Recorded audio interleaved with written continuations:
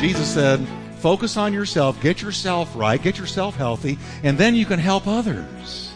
And you won't do it with finger pointing, you'll do it with love and compassion and embrace and carrying them and upholding them.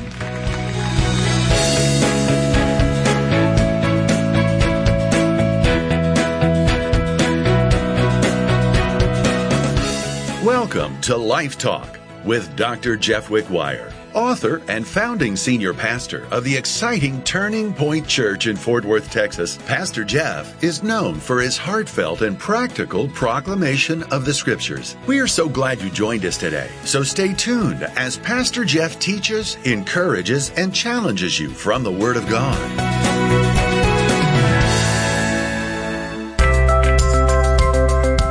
One of the devil's favorite ploys is to accuse a suffering person for bringing it on themselves. But sometimes it's not your fault. Hi, everybody. Welcome to Life Talk. I'm Jeff Wickwire, and thank you for joining us. Today, we're starting a brand new message I'm calling It's Not Your Fault.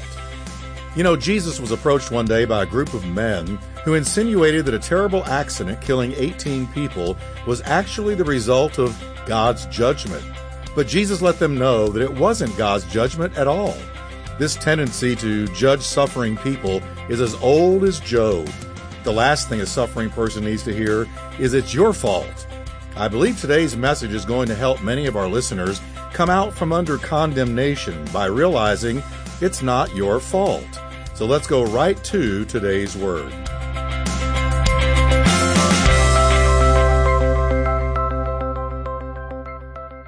You know what they really need? They need somebody to reach out a hand of love and say, hey, I see you're going through all kinds of trouble. I'm not here to point a finger at you. I'm not here to judge you. I'm not here to say you must have done something wrong. I'm here in the name of Jesus to love you, have compassion on you, to hold you up, to encourage you, to pat you on the back, to uphold you, to help carry you until you get through this thing.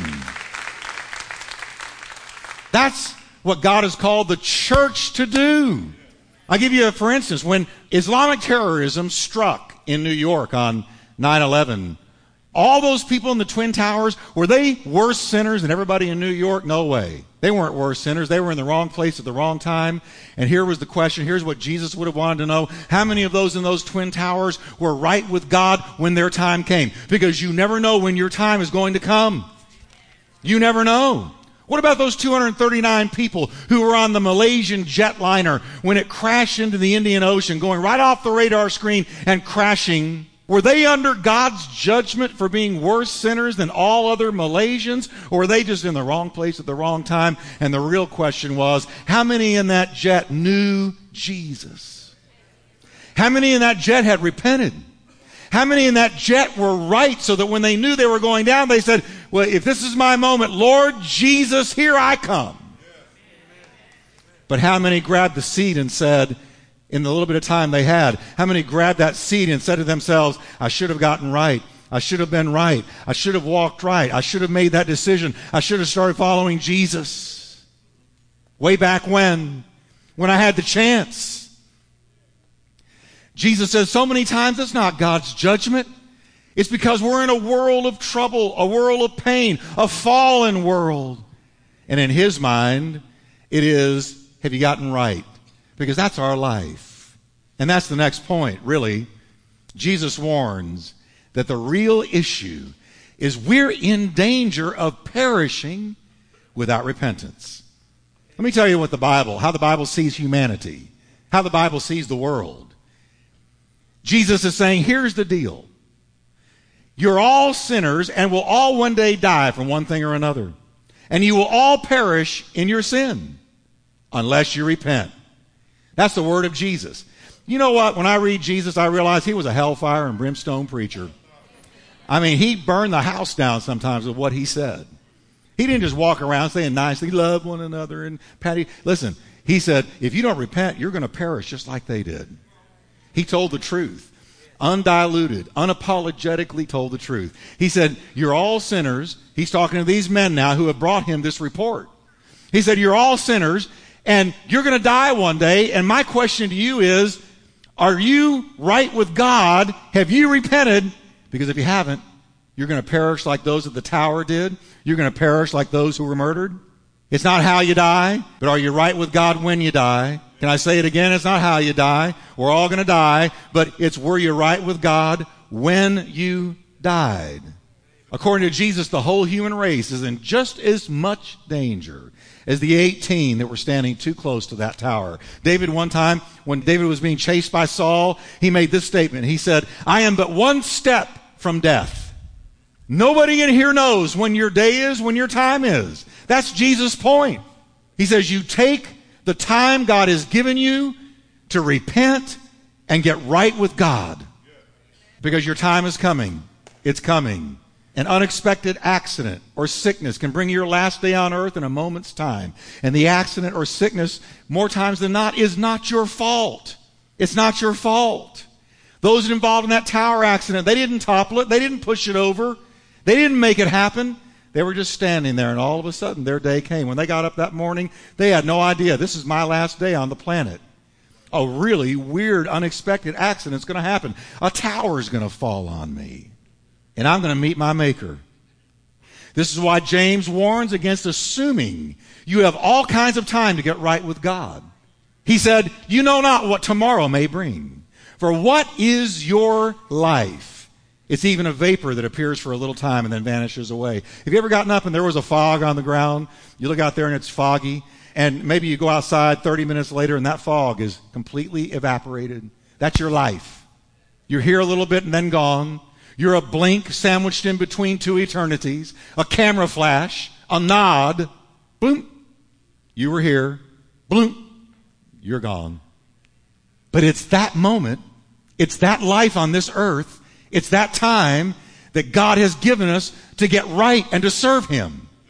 That's Jesus' message. The most important thing to Jesus was the soul of man, not how a person dies. He said, your soul is more valuable than anything on earth. What will it profit you if you gain the whole world and all the riches therein and lose your soul? Your soul is more valuable than all the gold that used to be in Fort Knox. You could gather all the riches in all the world and bring it all together in some huge, vast building. And Jesus said, walk away from it if it means your soul. Because your soul is more valuable than anything on earth. Gold, silver, diamonds, rubies, your soul. We've all got a soul, and it's eternal. James said, instead, you ought to say, if the Lord wills, we will live. You're here right now because God allowed you to breathe this morning. Did you know that? The Bible says your next breath is in the hands of God. And people walk around arrogant and cocky and act like I've got the whole world in front of me and I'll do what I want, when I want, where I want. And they don't know that God is holding their next breath in His hands. And by the mercy of God and the grace of God, they live that day. Their heart beats that day. Because when your heart stops beating, your soul goes into eternity, and then it's eternally too late. You will not come back as a grasshopper or a cricket or a cow or a dog. There is no reincarnation. It's given unto a man to die once and then the judgment.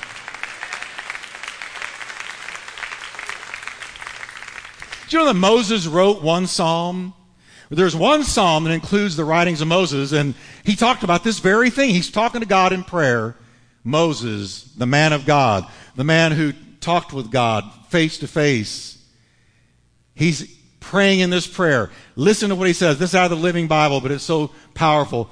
Psalms 90, verse 3. You speak, he says to God. You speak, and man turns back to dust. We glide along the tides of time as swiftly as a racing river and vanish as quickly as a dream.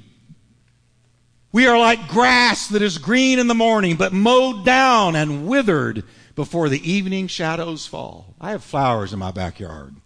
I go by these hanging baskets, and just last week, I had a hanging basket of these beautiful pink flowers, just hanging down off the basket, beautiful. You see it from the road. I was very proud of those pink flowers. And then the next day I went out there, and they're gone. They're all withered and brown and gross looking. I said, what happened to you? You look great just yesterday. That's you. That's me. Have you been to a high school reunion? You know, you got this memory of those people that were in high school with you. Oh, she was so pretty. He was so good looking. And then you have a high school reunion and you go. And what do you see? A bunch of withered, brown, hanging. And they're in any place on earth where more lying takes place than a high school reunion. Oh, you look great. And inside you're thinking, where in the world have they been? What did they do to themselves? You see them, you say, oh, hallelujah, how you doing? Good to see you. Your name was what? Because you know what's happened to them? Listen. We're like grass that is green in the morning. Junior high, high school. But mowed down and withered before the evening shadows fall. That's life. That's you and me. We don't last long. He goes on, you spread out our sins before you, our secret sins, and you see them all. 70 years are given to us, and some may even live to 80. But even the best of those years are often empty and filled with pain. Soon they disappear, and we are gone. Here today, gone tomorrow. That's our life. Jesus said the most important thing is not how you die. It's not how old you are when you die, but what condition were you in? Had you taken the opportunity to repent and get right with God? That's the whole gist of Jesus' statements here. So Moses concludes with this advice. He says, teach us to number our days. Paraphrase, teach us that our days are numbered. And recognize how few they are. Help us to spend them as we should. Be wise with your time. God's given you today. Are you serving Him? Are you glorifying Him? Are you walking with Him? Is your time being used to the glory of God? Are you spending it on yourself and only on yourself and whatever you want to do? Jesus said that's not wise. Wisdom is realizing your days are numbered and you have this opportunity to repent, which means change your mind, turn around, and get right with God and live for God and serve God, redeeming the time, making the most of every opportunity because the days are evil. Our nation is living like such a company of fools. We're not thinking about sin. We're not thinking about how we're grieving God. We're not thinking about the things we're doing wrong that are provoking the judgment of God. We're just going our own way, doing our own thing. It's all about us, but it's not all about us. It's all about Him. And He says, I've given you time. I've given you time. You have precious time. You have today. Yesterday's gone. Tomorrow's not here yet. You may not have it. This is Jesus' point with the murder of the Galileans and the accidental deaths of the 18 when the tower fell. Be ready, for unless you repent and get right with God, you will perish in your sins, which is far worse than being murdered or dying in an accident. That's what He's saying. Then finally, Jesus taught that rather than assuming somebody has been judged by God, we should judge ourselves first. One commentator writes this. He says, when people are disposed to speak about the great guilt of others and the calamities that have come upon them, they should first inquire about themselves. I really do believe that God lets some things happen around us that are severe, that are difficult to look at, difficult to watch. A terrible accident, something like that. So that we will check ourselves out. It will remind us that one day you die. One day it's all over. And are you right with God? Amen. Paul said the same thing in the Corinthian church. He said, check up on yourselves. Are you really Christians? Do you pass the test? Do you feel Christ's presence and power more and more within you? Or are you just pretending? Are you a great pretender to be Christians when actually you aren't at all? Billy Graham said the greatest harvest field in the whole world is the American church. The American church is filled with people who aren't saved. They've never met Jesus. They're in church for a variety of reasons. I go to church so I can meet business people and make business deals.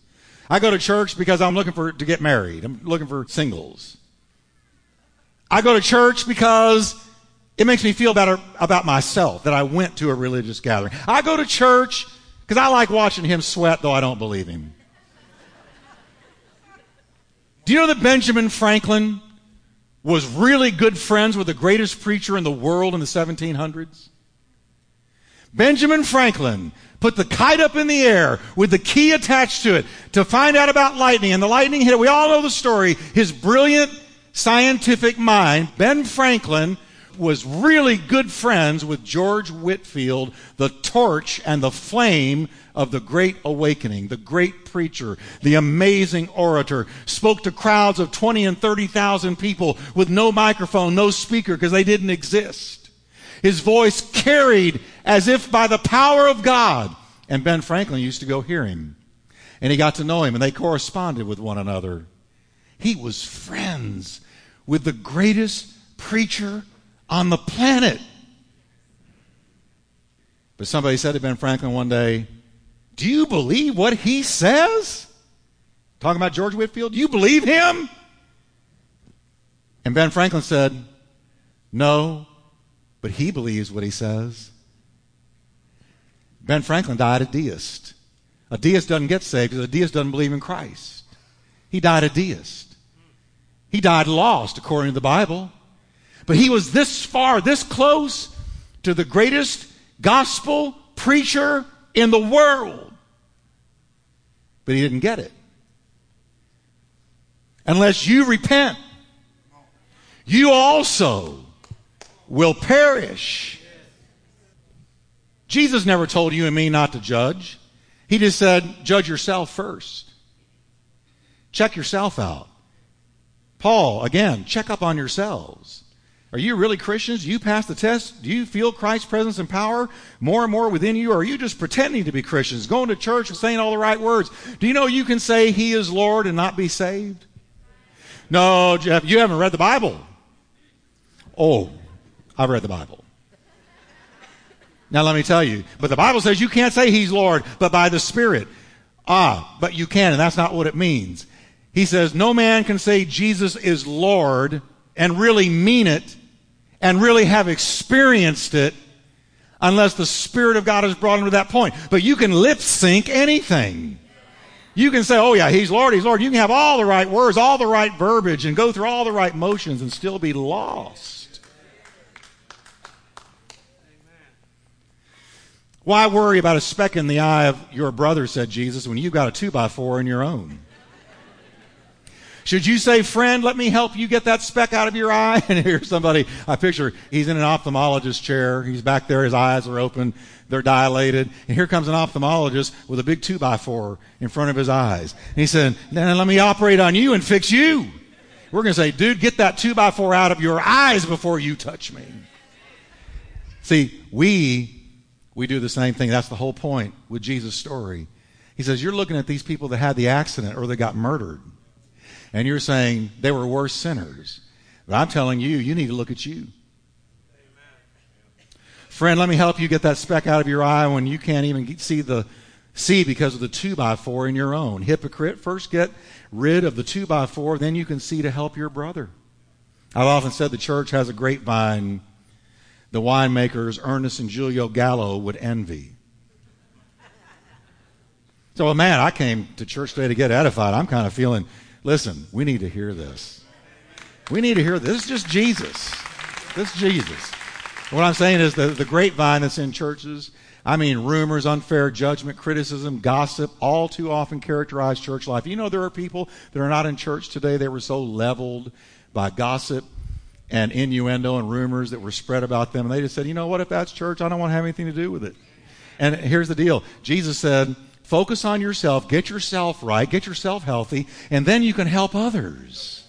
And you won't do it with finger pointing. You'll do it with love and compassion and embrace and carrying them and upholding them. The story is told of a woman named Mildred. If you're a Mildred in here, I am not talking about you. I know nothing about you. The story is told of a woman named Mildred. The church gossip.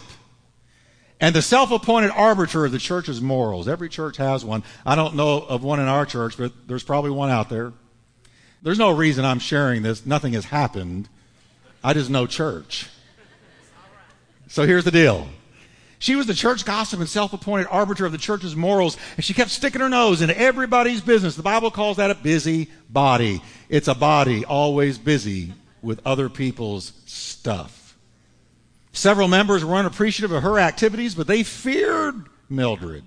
If we confront her, she's liable to go out and start rumors about us, so I'm just going to leave the woman alone and turn her over to God. But she finally made a big mistake, Mildred, when she accused George, a new church member, of being an alcoholic. After she saw his pickup truck parked in front of the town's only bar. One afternoon, Mildred was going into town, small town. She passes the one and only bar, and there's George's, the new church member's pickup truck. I wonder what George is doing in there.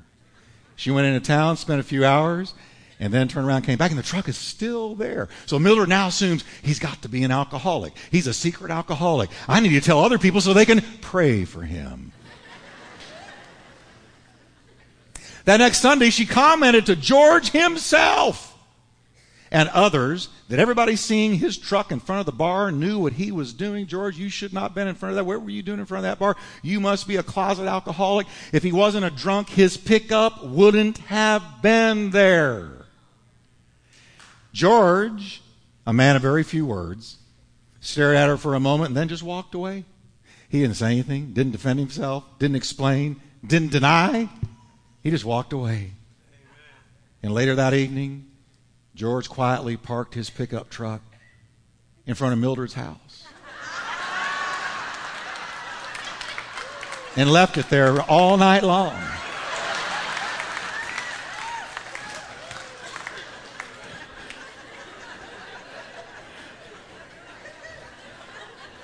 I like George. That's ingenious. How many of you think Mildred stopped? Now, let's recap this because I want us to go out of here remembering what we said. So say this with me. First, don't read God's judgment into other people's troubles. Second, we're all in danger of perishing in our sin unless we repent. And third, judge yourself first. Are you right with God?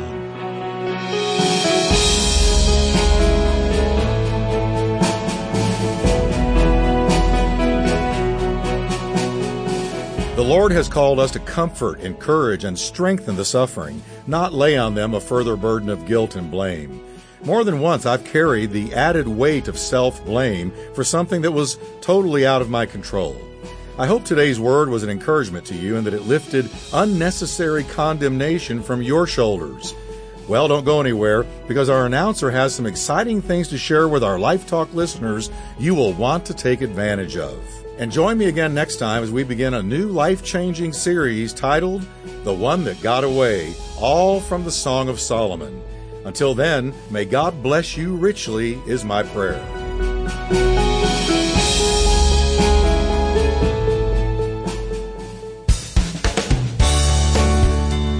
Now you can bring Pastor Jeff Wickwire and Life Talk right into your home, your car, or wherever you may be to lead you on the exciting journey of building up your Christian walk in faith, hope, and love. For a gift of any size to Life Talk, Pastor Jeff will send you a CD collection of some of his most anointed and inspiring teaching series. These CDs will strengthen your faith and build your understanding of what Christ Jesus did for you at the cross. You will begin to understand just how much our Heavenly Father loves you and the whole world. So call now, toll-free, 877-884-3111, or just log on anytime, day or night, to lifetalk.tv. Listen to Pastor Jeff's hope-filled CDs again and again, or give them to family members or friends as a gift. Don't wait. Call 877-884-3111 right now, or log on anytime to lifetalk.tv and give your best gift today.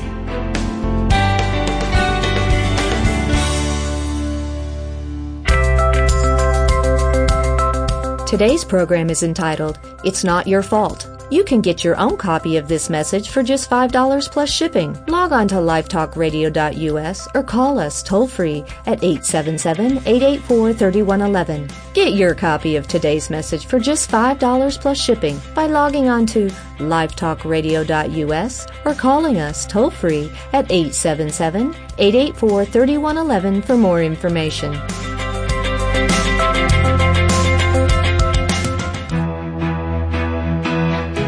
You've been listening to Life Talk with Dr. Jeff Wickwire. To find out more about Dr. Wickwire's ministry and Turning Point Church, visit us at lifetalkradio.us or call us toll-free at 877-884-3111. That's 877-884-3111. And as a reminder, Life Talk is a listener-supported ministry. We exist to bring God's Word to thousands of people in your area on this great station. So your prayers and financial support go a long way in helping us with this endeavor. Please prayerfully consider helping us. Thanks again for listening today, and we look forward to meeting with you once again on our next Life Talk broadcast.